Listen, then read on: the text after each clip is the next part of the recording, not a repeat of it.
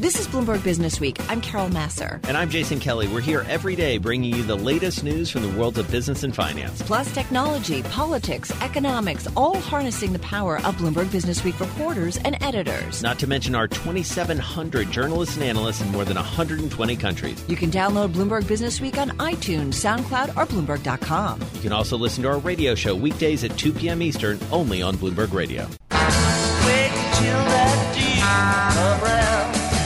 All right, well, we've been talking about it quite a bit today, if only because it's a massive deal, multi-billion-dollar deal. Yes. It's driving a bunch of tech stocks, and one of the companies involved in fact, the acquirer is the number one gainer in the S&P, talking about Nvidia. Anand Srinivasan is senior semiconductor and hardware analyst, our chip guy.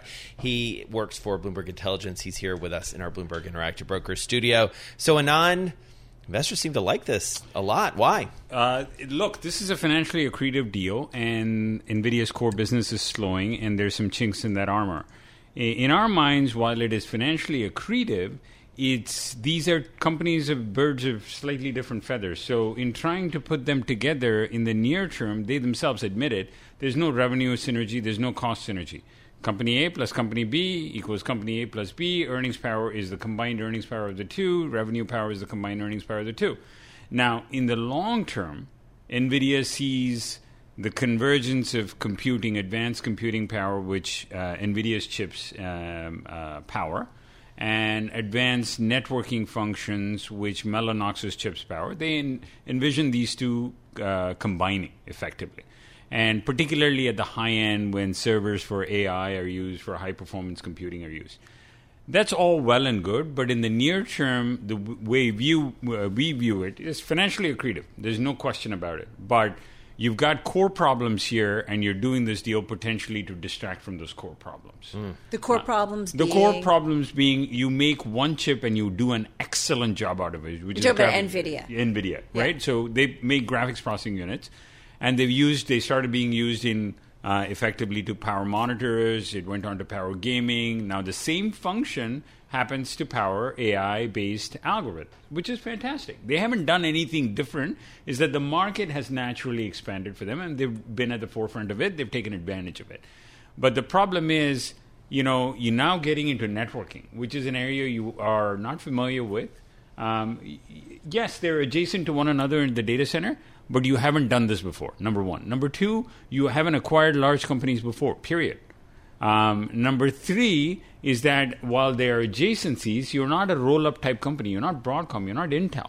So I tend to hesitate. You have got a company that has done one thing and one thing exceptionally well, remarkable focus. And now you're widening that focus a little bit through a largish acquisition. Through a company with substantial presence in a different country, different region. Right. So all of those adds risk in my mind. Financially, slam dunk. But again, when the deal closes... Right. So I got to ask you, I would imagine, especially given the reaction here, that this was a sought-after asset. Right. So who else? From so what you hear, Intel and Broadcom were the two likely acquirers here. Broadcom may have had some antitrust issues in this particular segment, but Intel was talked about. Intel and Xilinx were the two talked about suitors for this particular company. Now, you can say, okay, it's a defensive move. By acquiring this company, I prevent my competition from acquiring this company. So you could argue that is the case.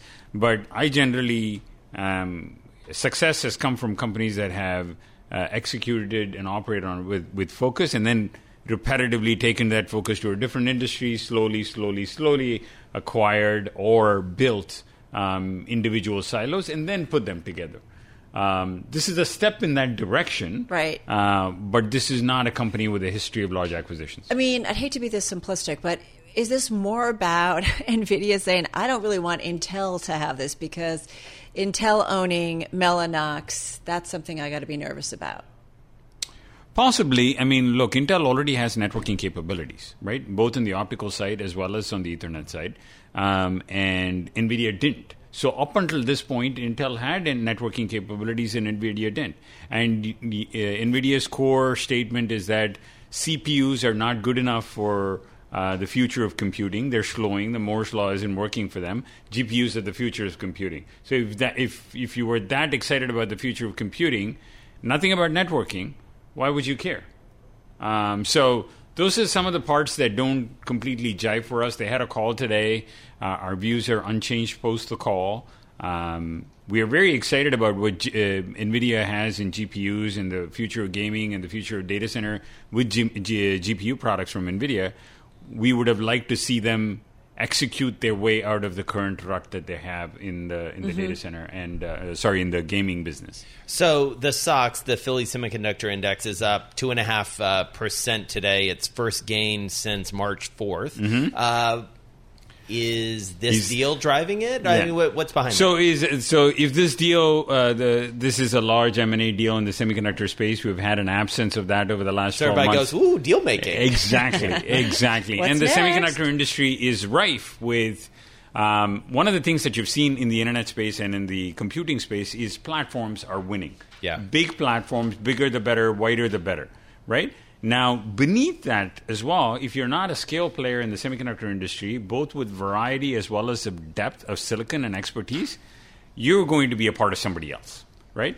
And that's what's happening here. You have, and the semiconductor industry is rife with small niche feature providers and one or two or three large platform consolidators, Intel, Broadcom, and now Nvidia. So the semiconductor industry is justifiably very excited if, in fact, this is the heralding of deal-making 2.0.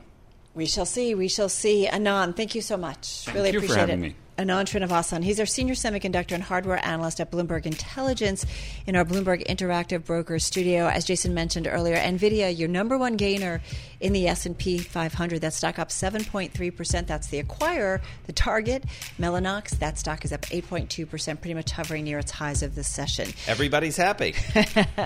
This is Bloomberg Business Week with Carol Massar and Jason Kelly on Bloomberg Radio. Boeing, the shares are falling, and for a very tragic reason, a crash over the weekend of a 737 MAX jetliner. This is the second such crash that we've seen of late. The shares dropping the most since 2001. Jim Ellis is here with us. He is assistant managing editor for Bloomberg Businessweek. So, Jim, help us understand what's going on here, because obviously there's a question of safety for consumers. There's a question of safety for airline operators as well around this plane, given this succession of tragedies. What do you know? This is always the nightmare for any airframe manufacturer. It's not just for the airlines themselves, but also for the person for the company that's made the plane. And it's always the brouhaha that we get whenever we have a tragedy. But this has been made worse simply because this is the second time this has happened on the same model within 5 months. And the 737 MAX is a very important plane for Boeing. I mean, the current plan is to get this up to the production cycle to make about $30 billion in sales per year starting after this year. So it is the most successful jet in history. It is also the biggest selling jet at Boeing. This is a narrow-body jet that the 737 has been around for a long time, but the MAX version is a very fuel-efficient version that airlines are crazy about having right now. They want it because you can put more people into the plane and get about 15% better fuel economy. You put that together, and all of a sudden people who thought they couldn't operate a route because they were a low-fare carrier or because they just needed some way to compete against low-fare carriers, they run to this. So you've seen people like Lion Air in Asia. You've seen people like SpiceJet in India. Here in the U.S., Southwest is making a really big bet on this plane. Air Canada. I mean, this is a truly global success story that all of a sudden has a cloud hanging over it. And so that's one reason that investors have been very, very spooked by this. They're saying if this plane, which is right now the big future of Boeing, can't make it or might have to be grounded for a while, who knows what that means for the profitability long term for the company. What's interesting, too, though, is this is mostly a plane that's outside the United States at this point. Give us some perspective on that. Well, at this point, a lot of the units are outside the U.S., but also there are a lot of U.S. buyers. I mean, American, United, Southwest. Delta is not on the plan for this, but others are. But especially outside and in emerging markets, this is going to be a huge seller. People like SpiceJet, which is going to be a very, very large airline. Lion, which is betting a lot of its future. Lion is an Indonesian airline, but it has units in other parts of Asia, like Thailand. And so right now, from the current deliveries, a lot of the deliveries are outside the U.S., including in China.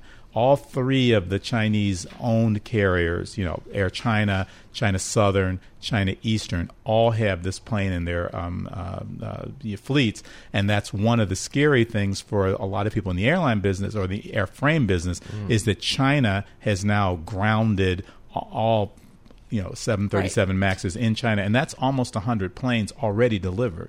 To be fair, and we should point out that they've recovered the cockpit voice and flight data recorder. So to be fair, I mean, that will go a long way in That'll go a long way in explaining what happened. What happened, but that takes a while. And so right now, a lot of people have been piecing together, a lot of investors have been trying to piece together what might have happened, and there's some similarities to the Lion Air crash. Mm-hmm.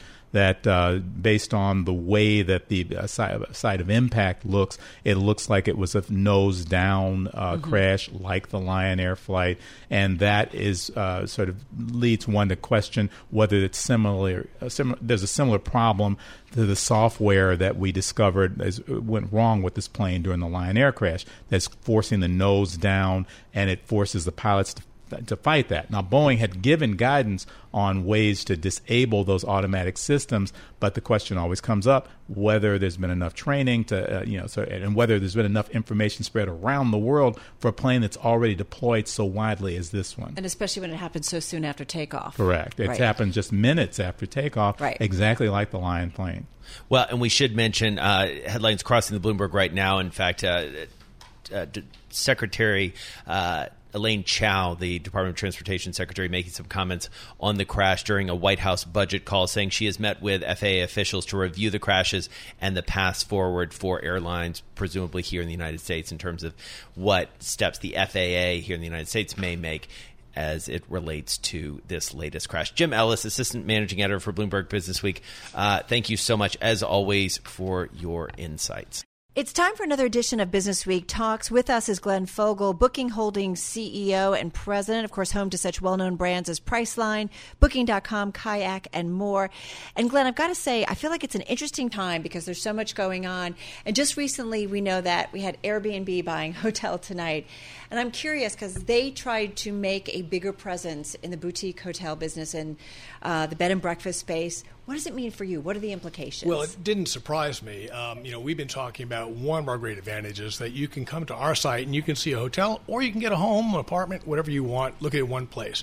So for them to copy us and basically start expanding out into the hotel area too. Well, I think it's flattery. And look, it's great. I know the CEO over at Hotel Tonight. I'm happy for him. Nice place to find a place to park the company. Good for them. For us, though, we still think we have a better product.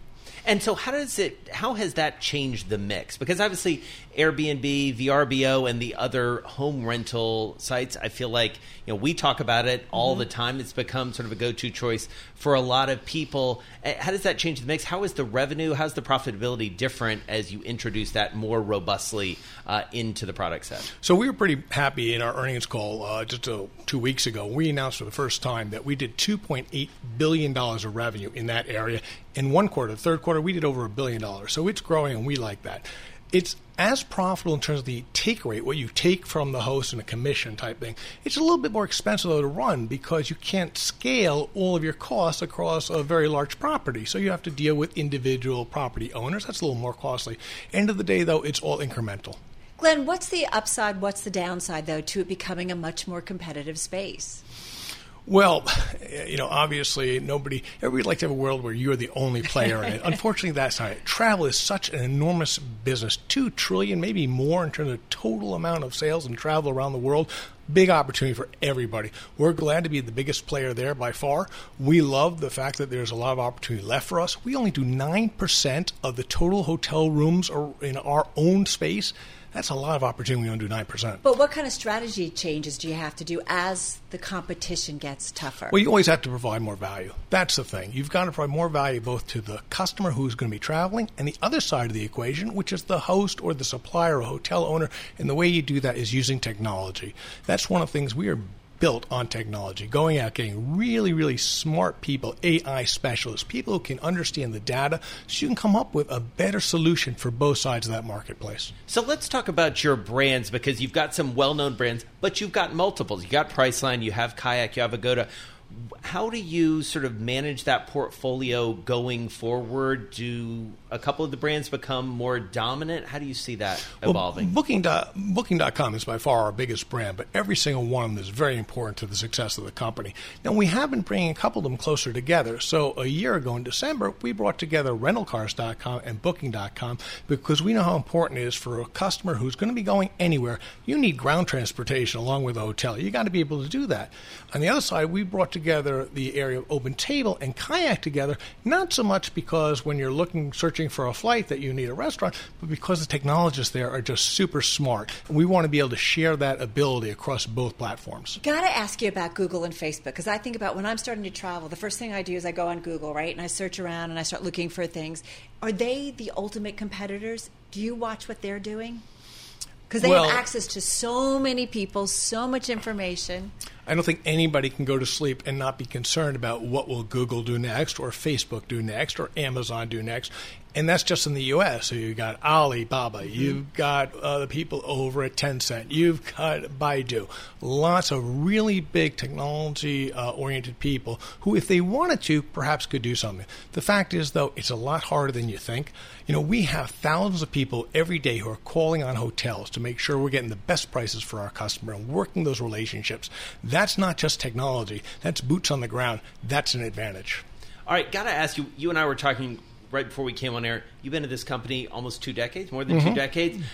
How has the travel business changed? How has running essentially a travel services business changed during that time period? I was thinking about that, how much things have changed in the one sense of technology, because I remember we started off when you're on AOL dial-up and trying to connect and trying to buy something. Oh, my God. I remember travel agents, not to date myself or anything, but... Well, there still are travel agents, That's right? true. Less so. And that's one of the things, though, now when you can use your phone, that mobile central thing to do everything, what a difference that it makes things so easier. But it's not as easy as it should be. Think about all the troubles you've had traveling. Think about all the problems of booking something and then something goes wrong and how do you fix it? And the fact that you have to enter your credit card several times.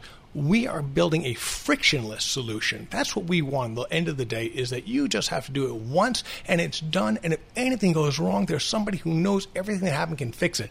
And when you use AI, it's figuring out where that problem is before it even happens and make corrections or suggest those corrections to you before it happens. So spending on technology, obviously, for the platform, but you're also spending on marketing. And you know that your stock took a little bit of a hit, the latest earnings, because of concerns about spending on marketing. What specifically will we be spending on? Well, I don't think that's the reason, by the way. One of the things that we talked in our earnings call was the fact that parts of the world are a little softer economically than perhaps they thought they were going to be, Western Europe in particular, and Western Europe is by far our biggest area. So that's one issue. Regarding brand advertising, we know how important it is to make sure that we are well known everywhere. When you go to the U.S. and you ask somebody, where can I get a home or an apartment, they may not think of Booking.com first. That's something we need to correct. If you go to Europe and you go to a capital city there, say, I need an apartment, they'll think Booking.com. We need to use brand advertising so people understand that we have this great product, a better product, I think, because, first of all, when you use our home product, it's instantly confirmable right away. You're not going back and forth with some host deciding whether you can get it or whether you can't get it, and you find out you don't get it. With us, right away, you get it. Then on top of that, we don't hit you with the traveler's fee. After you go through all that aggravation, you finally get it, and then you hit a traveler's fee. To me, that's absurd. We don't charge them that. And we have that 24/7 customer service. Anything goes wrong, we're going to fix it for you. All right, 30 seconds to go. How's the consumer, how's the traveler feeling right now globally? Nervous? Confident? How would you describe him? Well, it depends on what part of the world you're in right now. So if you're in the you U.S. do a lot in Europe. Just got about we 20 do, seconds. right. And we mentioned that there's some issues, not only the economy, but let's face it, Brexit causes uncertainty among people. So when you're thinking about, I'm thinking about going somewhere in Europe and you're English and you're thinking, am I going to go? Should I not go? What's going to happen? So they may wait to book until they see what happens next week and the week after that. In France, there's been some political uncertainty. Who knows? But in the long run, people like to travel. All right, going to leave it on that note. Glenn, thank you so much. Really appreciate your time. Glenn Fogel. So long, farewell, I'll be saying good night. I was so hoping he was going to play this. All right, so as the bull market is now officially a decade old, it might be time to bid adieu. Did I say it right? Adieu. Adieu. Adieu, adieu, adieu to the golden era of FAANG stock. Let's get into this story with Yi Shi, global markets reporter at Bloomberg News. Also here, Joel Weber, Bloomberg Businessweek editor, both in our Bloomberg Interactive Broker studio in New York. And Yi, let's start with you because it is kind of a great time, 10 years in the bull market, to kind of take stock of where we are. You specifically address the era of FAANG stocks, which has certainly provided a lot of upward momentum to the overall trade. Definitely. The tech stock has been a superstar in this bull market. They returned more than 500% over the last 10 years, way above the 300 return in the S&P. More strikingly is that profit margin of these companies just run away. Like they increased to 30% on average compared to 17% in 1990. It's just like this kind of a runaway in profitability seems to be unsustainable because in economic theory 1-to-1, if industry become more profitable, you have more company come into the market and increase the competition and lower the margins. Yeah, and yet that hasn't happened. Right? Yeah, because exactly. it's like they've maintained this rally that's sort of unprecedented and compete with each other, but yet the mean reverting profitability trends that you're talking about haven't really happened. Why? Because one is this market become increasing a winners take all. You have more and more big companies like say all these companies buying small competitors. Because in Amazon's case, exactly. right, they just snap up everybody else. Exactly. It's become like one or two players dominating the market and just maintain their margins. And Joel, I mean, I feel like this is a story that you guys have told from different angles, sort of the story of the FAANGs in the magazine. I think about a lot of cover stories that have essentially tried to assess who these companies are, what investors think about them, what role they even play. I think you're underselling it. We've actually done that. We've not tried to do it. We've done it. But what I done thought it was brilliantly. Stick a fork in what I it, call thought it was done. actually compelling about this was that here we are just on the heels of a 10th birthday. Yeah. Right? Yeah. And a 10th birthday is one that you talk about. If you've listened to the Patton Oswalt skit about birthdays, you talk about 10. Nobody talks about 11, right? Yeah. So when you look ahead at this, what are the trends that you guys are looking at? Because it's not going to keep going. It's fundamentally what you're saying. So where's it going to come from? One of the catalysts that could change all this dynamic is increasing regulations. We have Senator Elizabeth Warren wrote a proposal Friday saying that we need to break up all these companies, Amazon, Google, Facebook, because these guys are just dominating essentially have too much power over our society, over democracy, over the economy. They are crushing their competitors.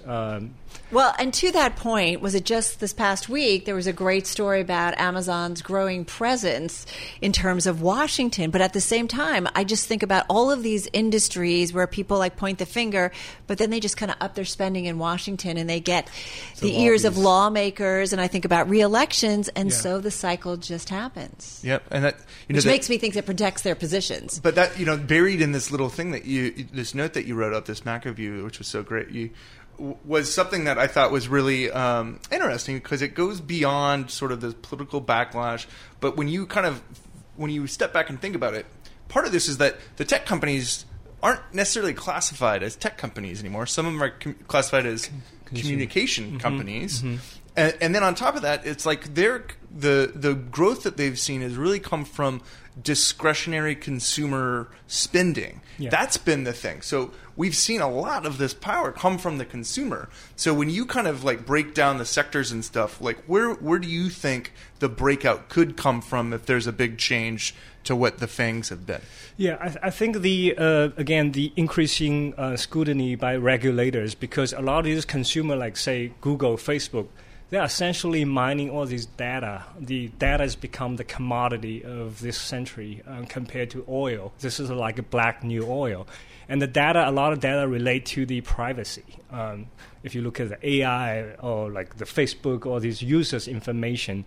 So, and increasingly this is attracting criticism or scrutiny from the regulators. Already Facebook has spent tons of money just to step up the plate and try to protect the privacy better more. This is essentially going to increase in their cost and crashing their margins. Right, and it doesn't feel like this is a story that's going away. I mean, we think about all those tech CEOs going up to Capitol Hill last year and essentially answering for their behavior, for lack of a better term. I'm driving in my car.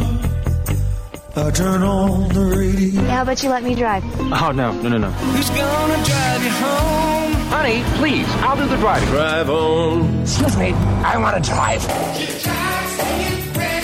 Just drive, baby.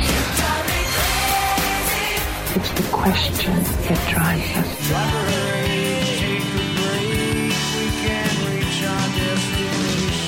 This is the Drive to the Close. That funky music will drive us till the dawn. On Bloomberg Radio. And it is time for the Drive to the Close. David Dietze, founder, president, chief investment strategist for Point View Wealth Management. He's based out in Summit, New Jersey. He's here with Carol and myself in New York City today. DD, always good to have you with us. So what's on your mind in this market? We talked at the top of the show. Green on the screen today after a lot of red last week. A more optimistic week. What are people seeing? Well, so, I think right now people are kind of pinching themselves because we've had a tremendous run-up with the start of the year, one of the best starts of the year in several decades, and people are saying, is this the time to get out? And so, we've really gone back to the drawing boards, and we see, a couple issues that are so critical that I think actually could be falling in the favor of investors. One, of course, is the Federal Reserve, who at the start of this year did a 180-degree turn, talked about being patient, data-dependent. I saw his performance last night on 60 Minutes. I thought it was wonderful. You walked away with saying this is a very reasonable guy who's going to stay in the job, and he is not going to do anything rash. I think that is good to keep interest rates stable. And then, of course, I thought it was nice that, yesterday we learned that the Chinese have agreed not to play games with their currency, not to try and take back whatever they might agree on in terms of the tariff negotiations. That's another big issue, and that worked out positively for investors. I love that you said he's stable. David, in December, right, he was everybody was getting ready for the Fed to raise rates, and then all of a sudden we got a 180. I don't know how you define stability, but that was not stable. Come on, be fair. That was in a 180 turn that we got from the Fed chief. I couldn't believe December because December is traditionally an up month. Policymakers do everything possible not to harm the traditional big Santa Claus retail rally, season. Yeah, all that stuff. A lot of parts of the economy make most of their profits in that time of year. So, I guess you could also look at it, well, where are we off of our highs? We're about 6 or 7% off of our highs. So you could also say, gee, we've still got a little more room to go. We are actually bullish here because we think at the end of the day, earnings will come in stronger this year than last year. The rate of growth won't be as good. We don't have a new tax cut to propel us the way we had last year. And at the same time, with these interest rates stable, you got that 10-year Treasury, 2.64, something like that. I think multiples can expand a little bit. So I would not be surprised to see us setting and surpassing to new highs in 2019. So we're still 5% off on the S&P 500 from that September 20th high. I mean, what do you think is the accurate story? Was it the selling we saw in December? Was it the bounce back? Is it worries over corporate earnings and the economy slowing down? What's the correct market story right now? Well, so I think the mantra is the only thing that can really kill a bull market is a recession. And what we had Jerome Powell doing the best he could, a new guy in the job, talking about we're a long way from neutral. That was was in early October, and meanwhile, you looked overseas, you saw things deteriorating in China for a lot of reasons, maybe the trade tariffs, maybe just fundamentals. Europe was not doing well either, and I think investors are worried this guy doesn't see the deterioration, and he's going to, murder this bull market by keeping interest rates too high. And so that took us down, and all of a sudden he got religion, as it were, and changed his tune. I do love the idea of, bull markets don't die of old age. They get murdered.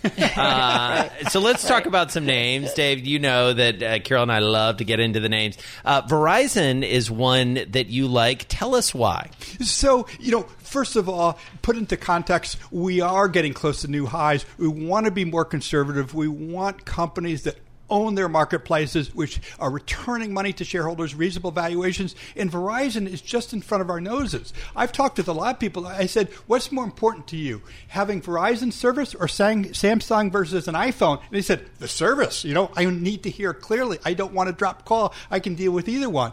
At the same time, so many people are saying, well, Apple's going to do well because they have this recurring revenues. And I'm saying, hold it. Verizon gives you recurring revenues and exposure to the smartphone market. We're talking about a 4.3% dividend, clearly the most profitable service because they really own that wireless space. And relatively cheap, as you mentioned. Yeah, 12 times earnings. Yeah. That's a nice discount to the market. Talk to us about CVS. As we know, took a real big beating on concerns about its acquisition. Was it the Omnicare deal, right? Took a big write-down and so on and so forth. Was a $2.2 billion write-down. What's your thinking when it comes to CVS? Well, so, they have the chance to be the most powerful healthcare company in the world, really. They have just acquired Aetna, which vertically integrates them into the health insurance market. At the same time, you're talking about writing 1.4 billion scripts per year, 20 million people in their network, 9,500 stores coast to coast. So what they can do is sell the insurance, provide the drugs, and also they're starting to open up minute clinics since they can provide the service. I think there's room for a lot of tie-ins. So you don't care about this write-down. You're like, that's backward looking. You're not actually using cash. You're just admitting to what the actual asset values are now. Meanwhile, we got close to a 4% dividend, 8 times forward earnings. What am I missing? All right, Exxon. I feel like anytime that name comes up, people are like, seriously, Exxon? It's 2019. Come on. Well, at the end of the day, we still have to fill up our cars. Yep. We still want to go to spring break on jets and so forth. And I mean, energy, of course, has been down in the dumps for a long time. It's, the fossil fuel price is about half where they were in 2014. In periods of uncertainty, go with the big guy. And Exxon, meets that criteria because, of course, it's integrated across all the areas of energy production. And, of course, they're the largest refiner in the world, largest chemical user in the world. And, of course, if you're concerned about domestic politics, they're diversified worldwide. You've got like a 4.3% dividend, good balance sheet. They are investing for the long haul. I'd like it to have some exposure to the area.